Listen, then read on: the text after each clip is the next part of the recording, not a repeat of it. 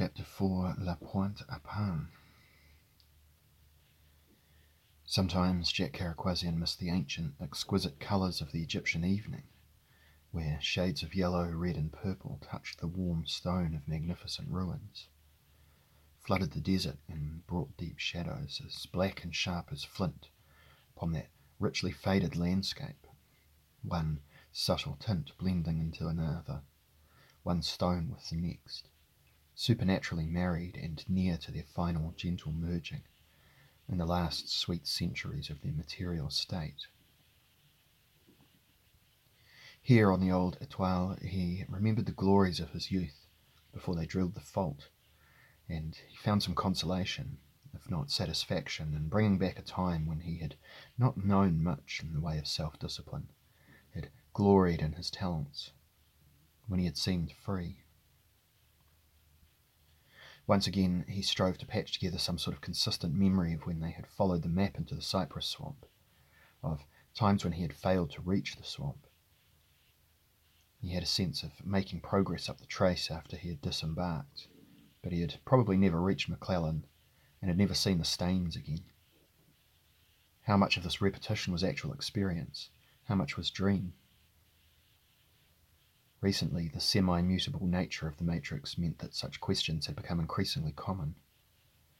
Jack Carriquasian had countless memories of beginning this journey to join her and progressing so far, usually no closer than Vicksburg, before his recollections became uncertain and the images isolated, giving no clue to any particular context.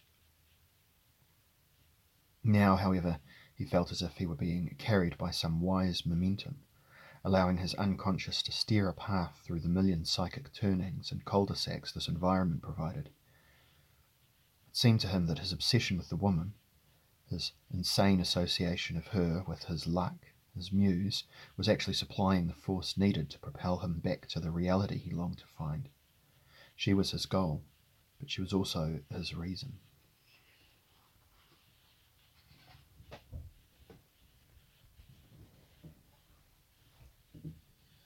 Chapter 5, Le Veuve de la Coulée. They had met for the third time while she was still with Van Beek, the brute said to own half Tennessee and to possess the mortgages on the other half. Van Beek's red stone fortress lay outside Memphis.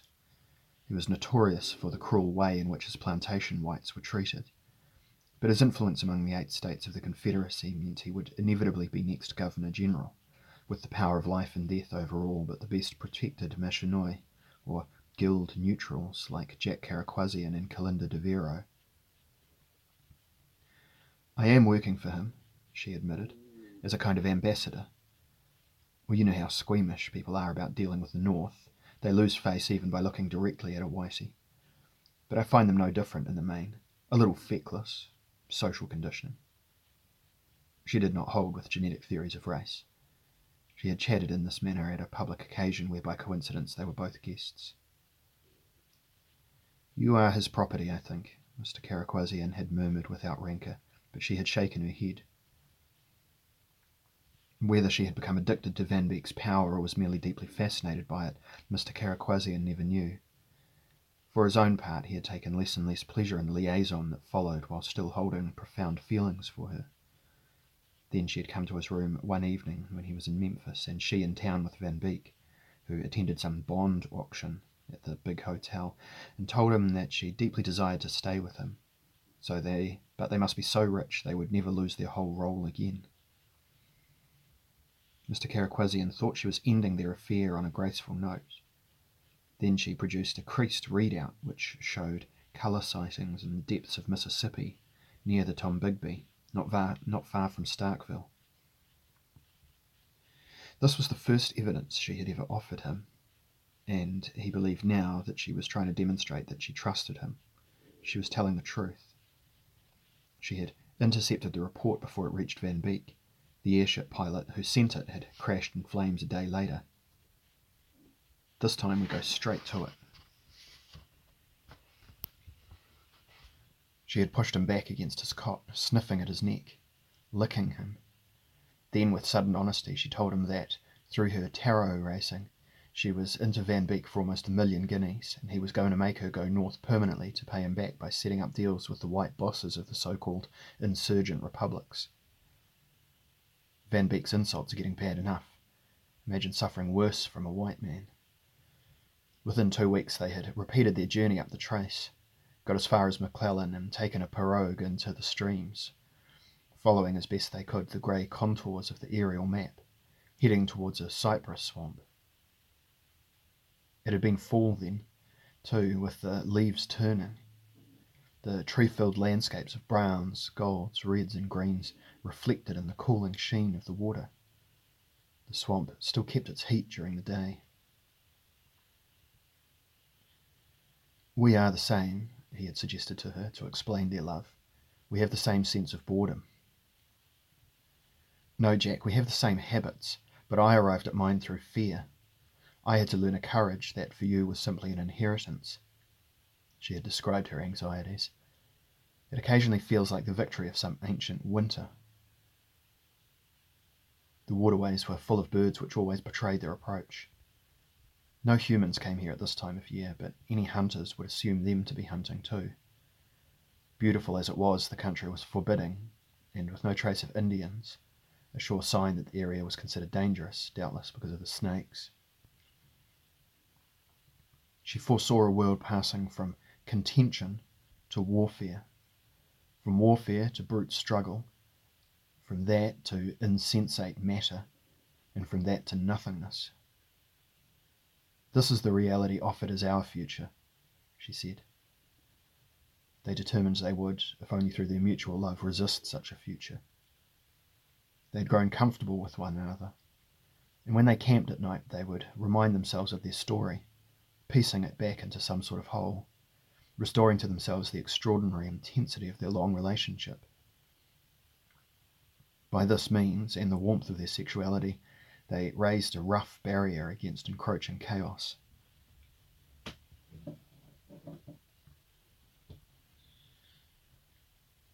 Chapter 6. Mon soir et mon amour.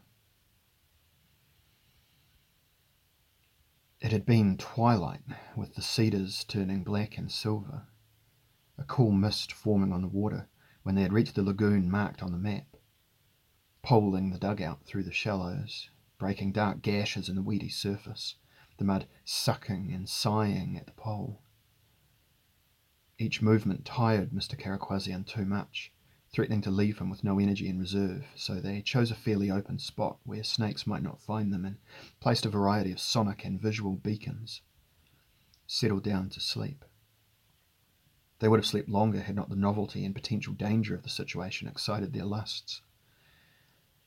In the morning, sitting with the canvas folded back and the tree-studded water roseate from the emerging sun, the mist becoming golden, the white ibises and herons flapping softly amongst the glowing autumn foliage, Jack Caraquasian and Calinda de Vero breakfasted on their well-planned supplies, studying their map before continuing deeper into the beauty of that unwelcome swamp. Then at about noon, with a cold blue-grey sky reflected in the still surface of a broad, shallow pond, they found colour. One large stain, spread over an area almost 5 feet in circumference, and 2 smaller stains about 1 foot across, almost identical to those noted by the pilot. From a distance, the stains appeared to rest upon the surface of the water, but as Mr. Caraquasian poled the boat closer, they saw that they had in fact penetrated deeply into the muddy bottom of the pond. The gold stains formed a kind of membrane over the openings, effectively sealing them, and yet it was impossible to tell if the colour was solid or a kind of dense, utterly stable gas. "Somebody drilled here years ago, and then, I don't know why, thought better of it." Calinda looked curiously at the stains, mistaking them for capped bores. "Yet it must be of first quality, near pure." Jack Caraquasian was disappointed by what he understood to be a note of greed in her voice, but he smiled. "There was a time colour had to come out perfect," he said. "This must have been drilled before Biloxi, or around the same time. Well, now they're too scared, most of them, to drill at all." Shivering, she stared She peered over the side of the boat, expecting to see her image in the big stain, and instead was surprised, almost shocked. Watching her simply for the pleasure it gave him, Jack Carriquazian was curious and moved his own body to look down. The stain had a strangely solid, unreflective depth, like a gigantic ingot of gold hammered deep into the reality of the planet. Both were now aware of a striking abnormality, yet neither wanted to believe anything but some simpler truth, and they entered into an unspoken bond of silence on the matter. "We must go to Jackson and make the purchase," he said. "Then we must look for some expert engineering help. Another partner, even." "This will get me clear of Van Beek," she murmured, her eyes still upon the stain. "That's all I care about." "He'll know you double-crossed him as soon as you begin to work this." She shrugged. At her own insistence, she had remained with the claim while he went down to Jackson to buy the land, and when this was finalized, buy a prospecting license, without which they would not be able to file. Such were Mississippi's bureaucratic subtleties. But when he returned to the cypress swamp, she and the pirogue were gone. Only the stains remained as evidence of their experience. Inquiring frantically in McClellan, he heard of a woman being caught wild and naked in the swamp, and becoming the common possession of the brothers Burger and their father Ox until they tired of her.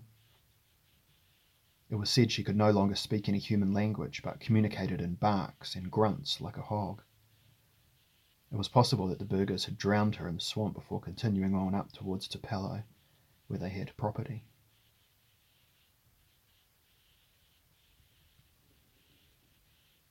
Chapter 7.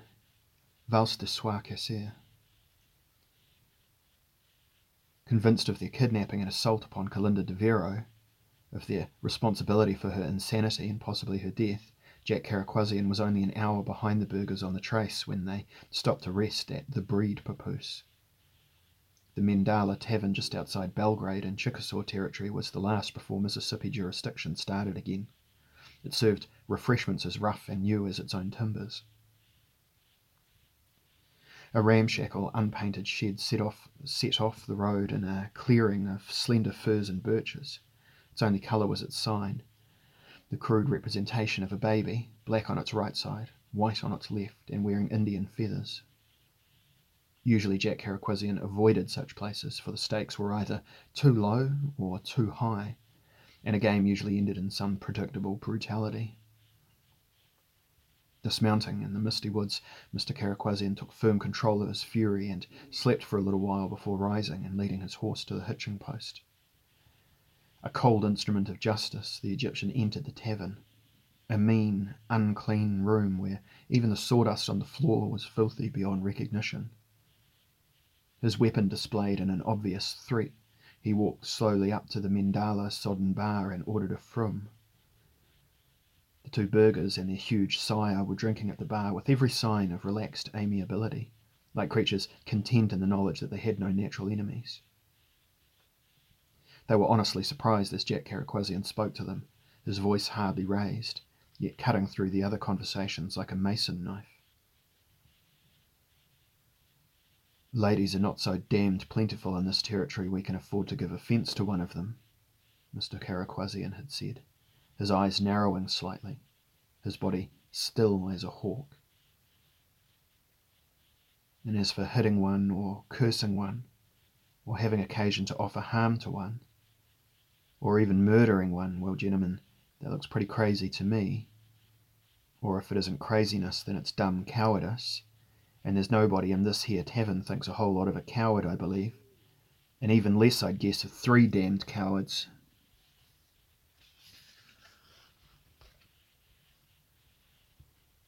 At this scarcely disguised challenge, the majority of the Breed Papoose's customers turned into discreet shadows until only Mr. Carriquazian in his dusty silks and linen, and the Burgers, still in their travelling caftans, their round Ugandan faces bright with sweat, were left confronting one another along the line of the plank bar. Mr. Carriquazian made no movement until the Burgers fixed upon a variety of impulsive actions. The Egyptian did not draw as Jaff Burger ran for the darkness of the back-door convenience. Neither did his hand begin to move as Archburger flung himself towards the cover of an overturned bench.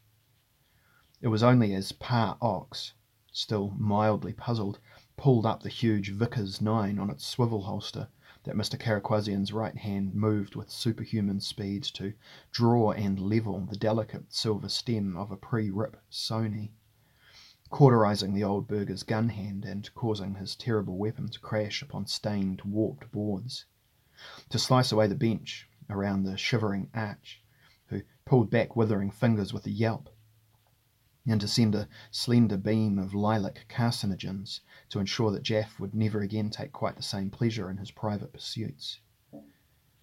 Then the gambler had replaced the Sony in its holster and signalled with a certain embarrassment for a drink.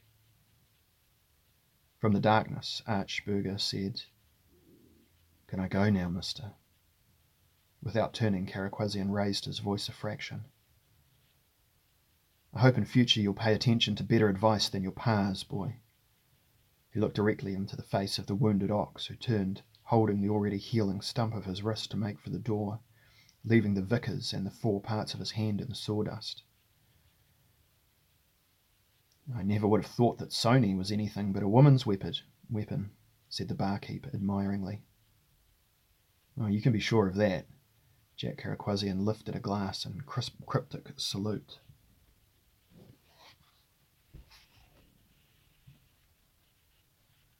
Chapter 8. Les Flammes d'Enfer. It had been perhaps a month later, still in the territory, that Mr. Caraquasian had met a man who had seen the burghers with the mad woman in Aberdeen, a week before Jack Caraquasian had caught up with them. The man told Mr. Caraquasian that Oxburger had paid for the woman's board at a hotel in Aberdeen. Burger had made sure a doctor was found and a woman hired to look after her until her folks came looking for her. The man had spoken in quiet wonder of her utter madness, the exquisite beauty of her face, the peculiar cast of her eyes. Ox told me she had looked the same since they'd found her, wading waist-deep in the swamp. From Aberdeen, he heard, she had been taken back to New Auschwitz by Van Beek's people. In Memphis, Mr. Caraquasian learned she had gone north. He settled in Memphis for a while, perhaps hoping she would return and seek him out. He was in a state of profound shock. Jack Caraquasian refused to discuss or publicly affirm any religion. His faith in God did not permit it. He believed that when faith became religion, it inevitably turned into politics. He was firmly determined to have as little to do with politics as possible. In general conversation, he was prepared to admit that politics provided excellent distraction and consolation to those who needed them, but such comfort was usually brought at too high a price. Privately, he held a quiet certainty in the manifest power of good and evil. The former he personified simply as the deity. The latter he called the old hunter, and imagined this creature stalking the woods in search of souls. He had always congratulated himself on the skill with which he had avoided the old hunter's traps and enticements, but now he understood that he had been made to betray himself through what he valued most, his honour. He was disgusted and astonished at how his most treasured virtues had destroyed his self-esteem and robbed him of everything but his uncommon luck at cards. She did not write. Eventually he took the étoile down to Baton Rouge, and from there rode the Omnibus towards the coast by way of McComb and Wiggins. It was easy to find Biloxi. The sky was a fury of purple and black for 30 miles around, but above the fault was a patch of perfect pale blue, there since the destruction began.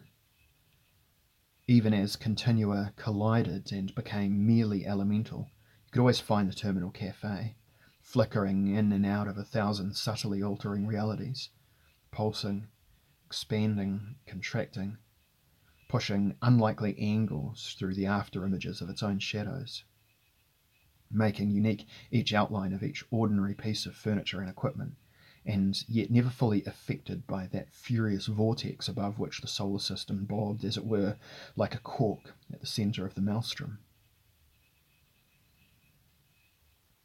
They were not entirely invulnerable to the effects of chaos, that pit of non-consciousness.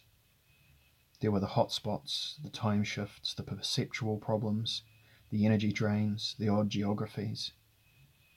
Heavy snow had fallen over the delta one winter, a general cooling, a coruscation, while the following summer, most agreed, was perfectly normal. And yet there remained always that sense of borrowed time. She had seen the winter as an omen for the future. "We have no right to survive this catastrophe," she had said. "Yet we must try, surely." He had recognised a faith as strong as his own. She spoke one night of the nation of angels, and of worlds ruled by all that was best and wisest, law and chaos balanced and harmonious. "You must learn to find harmony, Jack," she said. "Why, I believe I have it," he had responded seriously, without a hint of irony. "I believe I have conquered what is dishonourable or base within me." "It is not conquest I mean," she said. "There is a jackal in you, ma jolie. That jackal is a symbol of all that you believe, the noblest of your instincts, and it is your greatest aid to survival.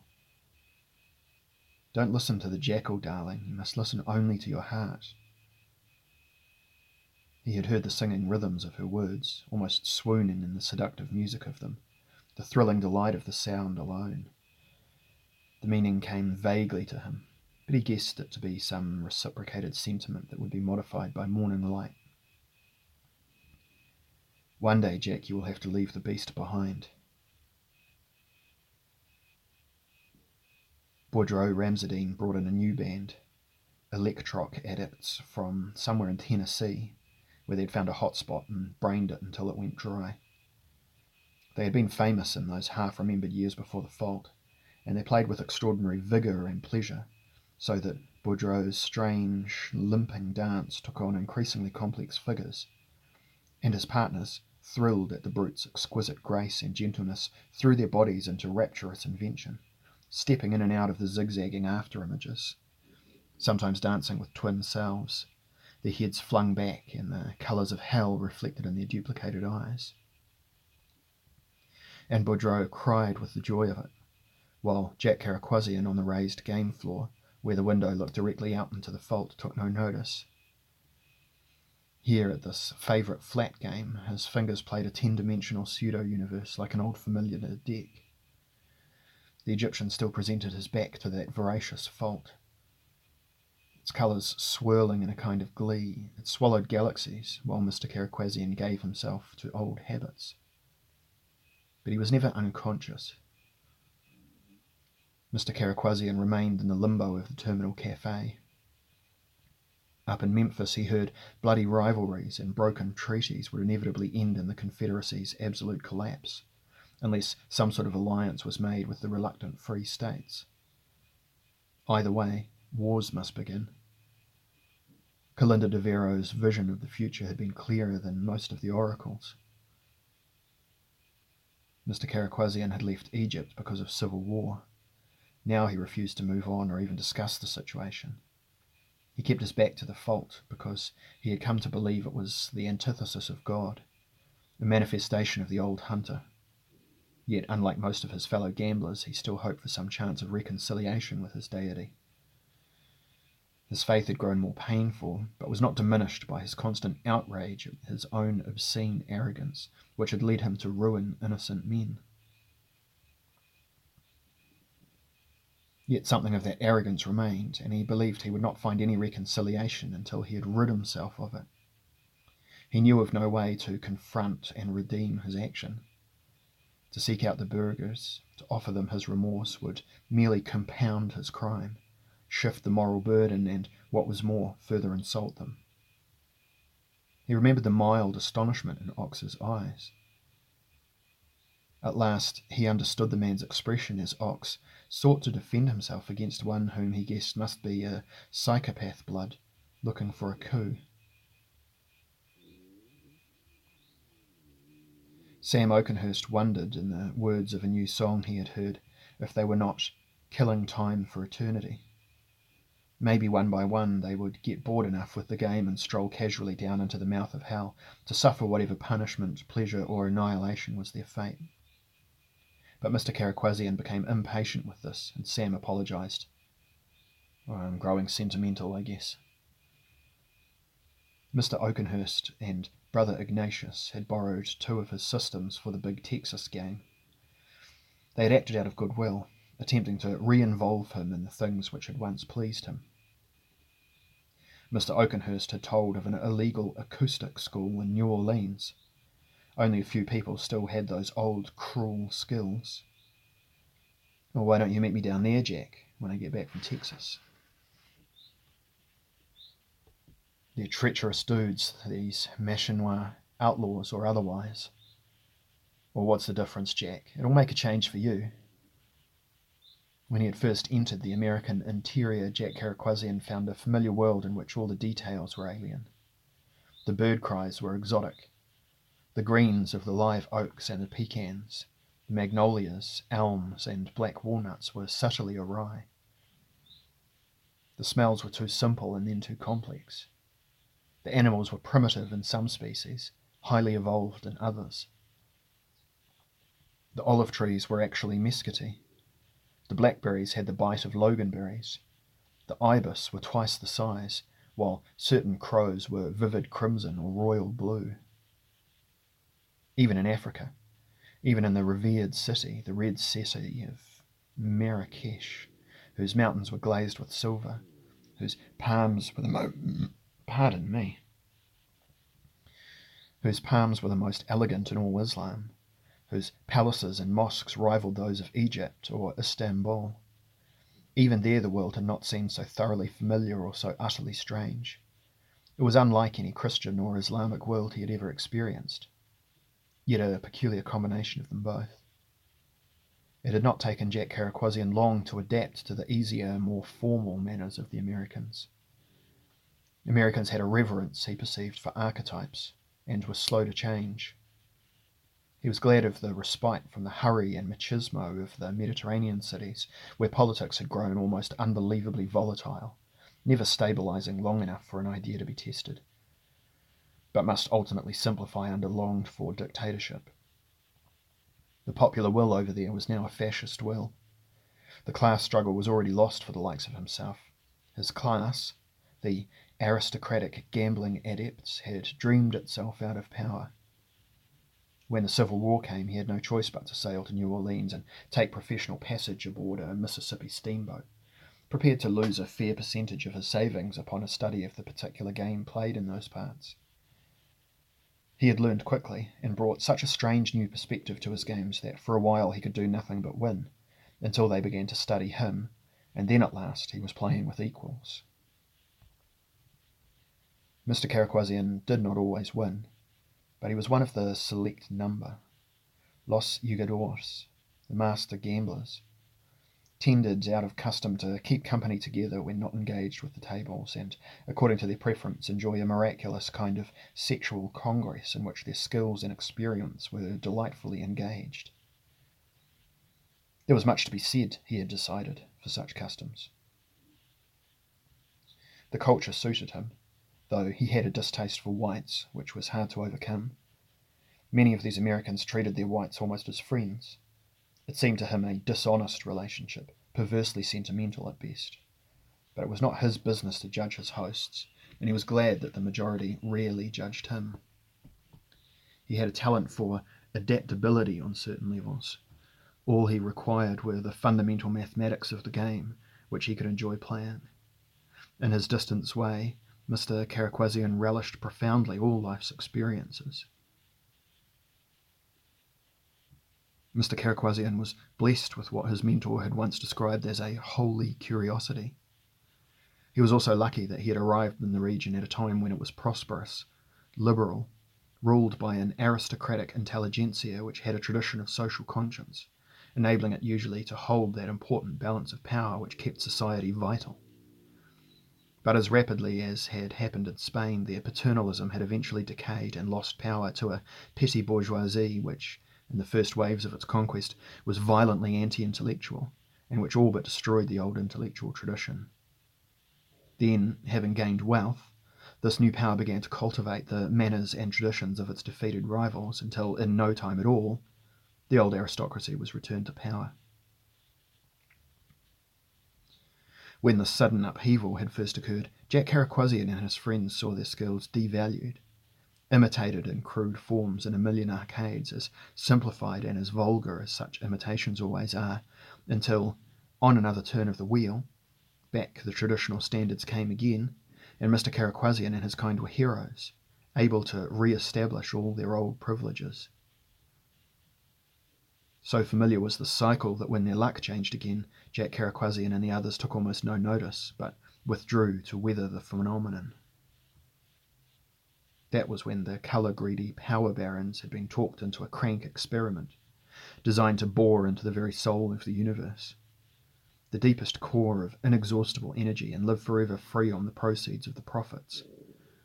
With a great deal of swagger and smart authoritative language, the engineers set up equipment to put their slick theory into practice.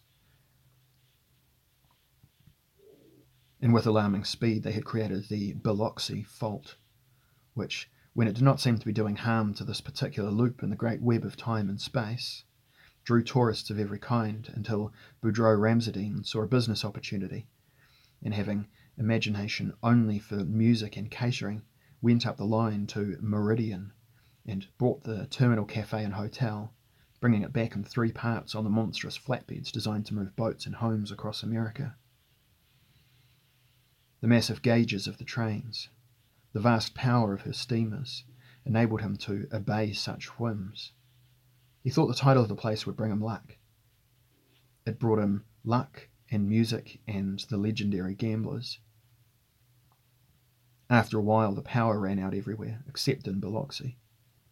Some subtle change had occurred which altered the nature of electricity and made power sources difficult to find and unfamiliar in appearance.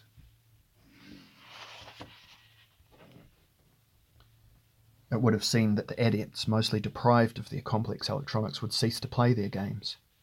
But the adepts, flexible of mind, bit by bit discovered and invented unimaginable substitutes for their electronics that conjured the same rich variety of invention, the same spiritual, intellectual, mathematical, and emotional levels of play, with the use of touch and minute variations of sound to create communicable codes.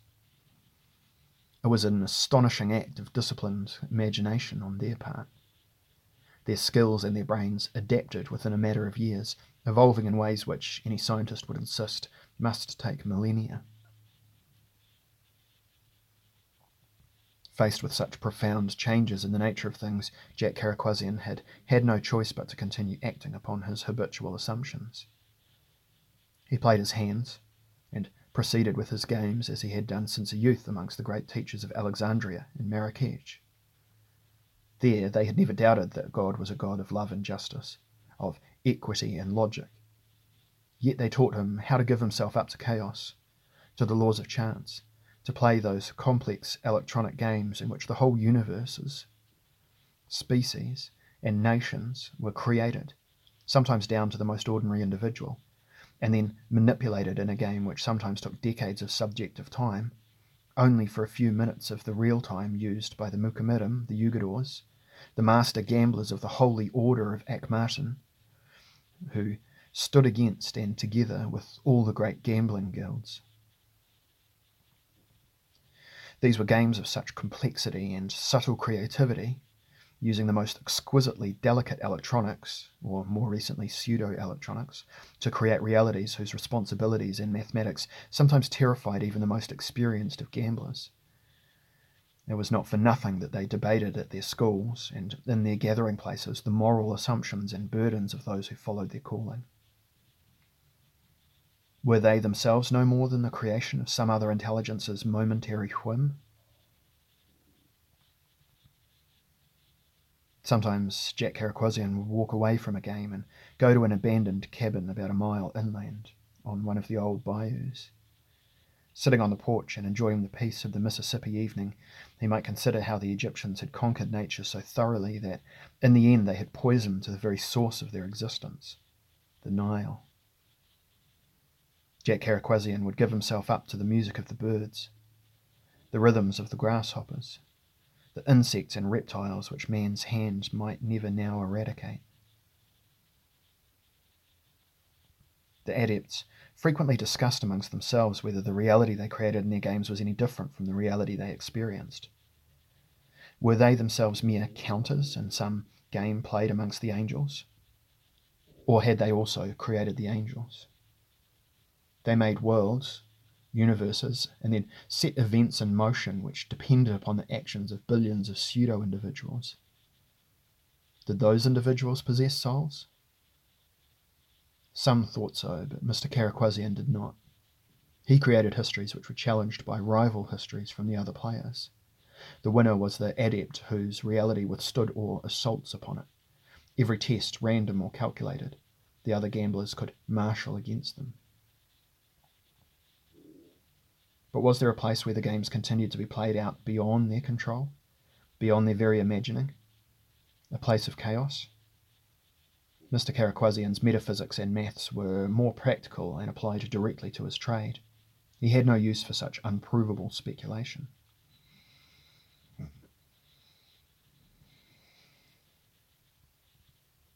After playing a few more hands on the edge of eternity, Mr. Caraquasian joined Mr. Oakenhurst in New Orleans.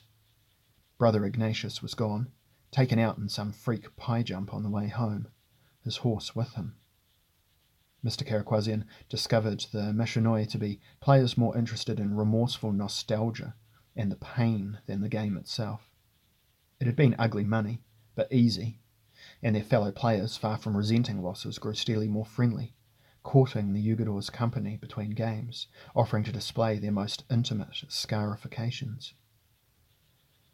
Jack Caraquasian had wondered chiefly because of the terror he sensed resonating between them, if the Machinoi might allow him a means of salvation, if only through some petty martyrdom.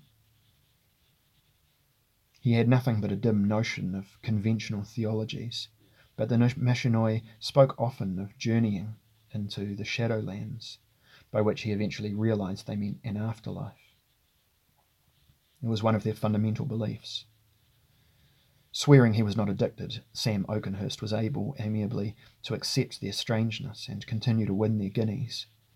But Mr. Caraquasian became nervous, not finding the dangers in any way stimulating. When his luck had turned, Mr. Caraquasian had been secretly relieved.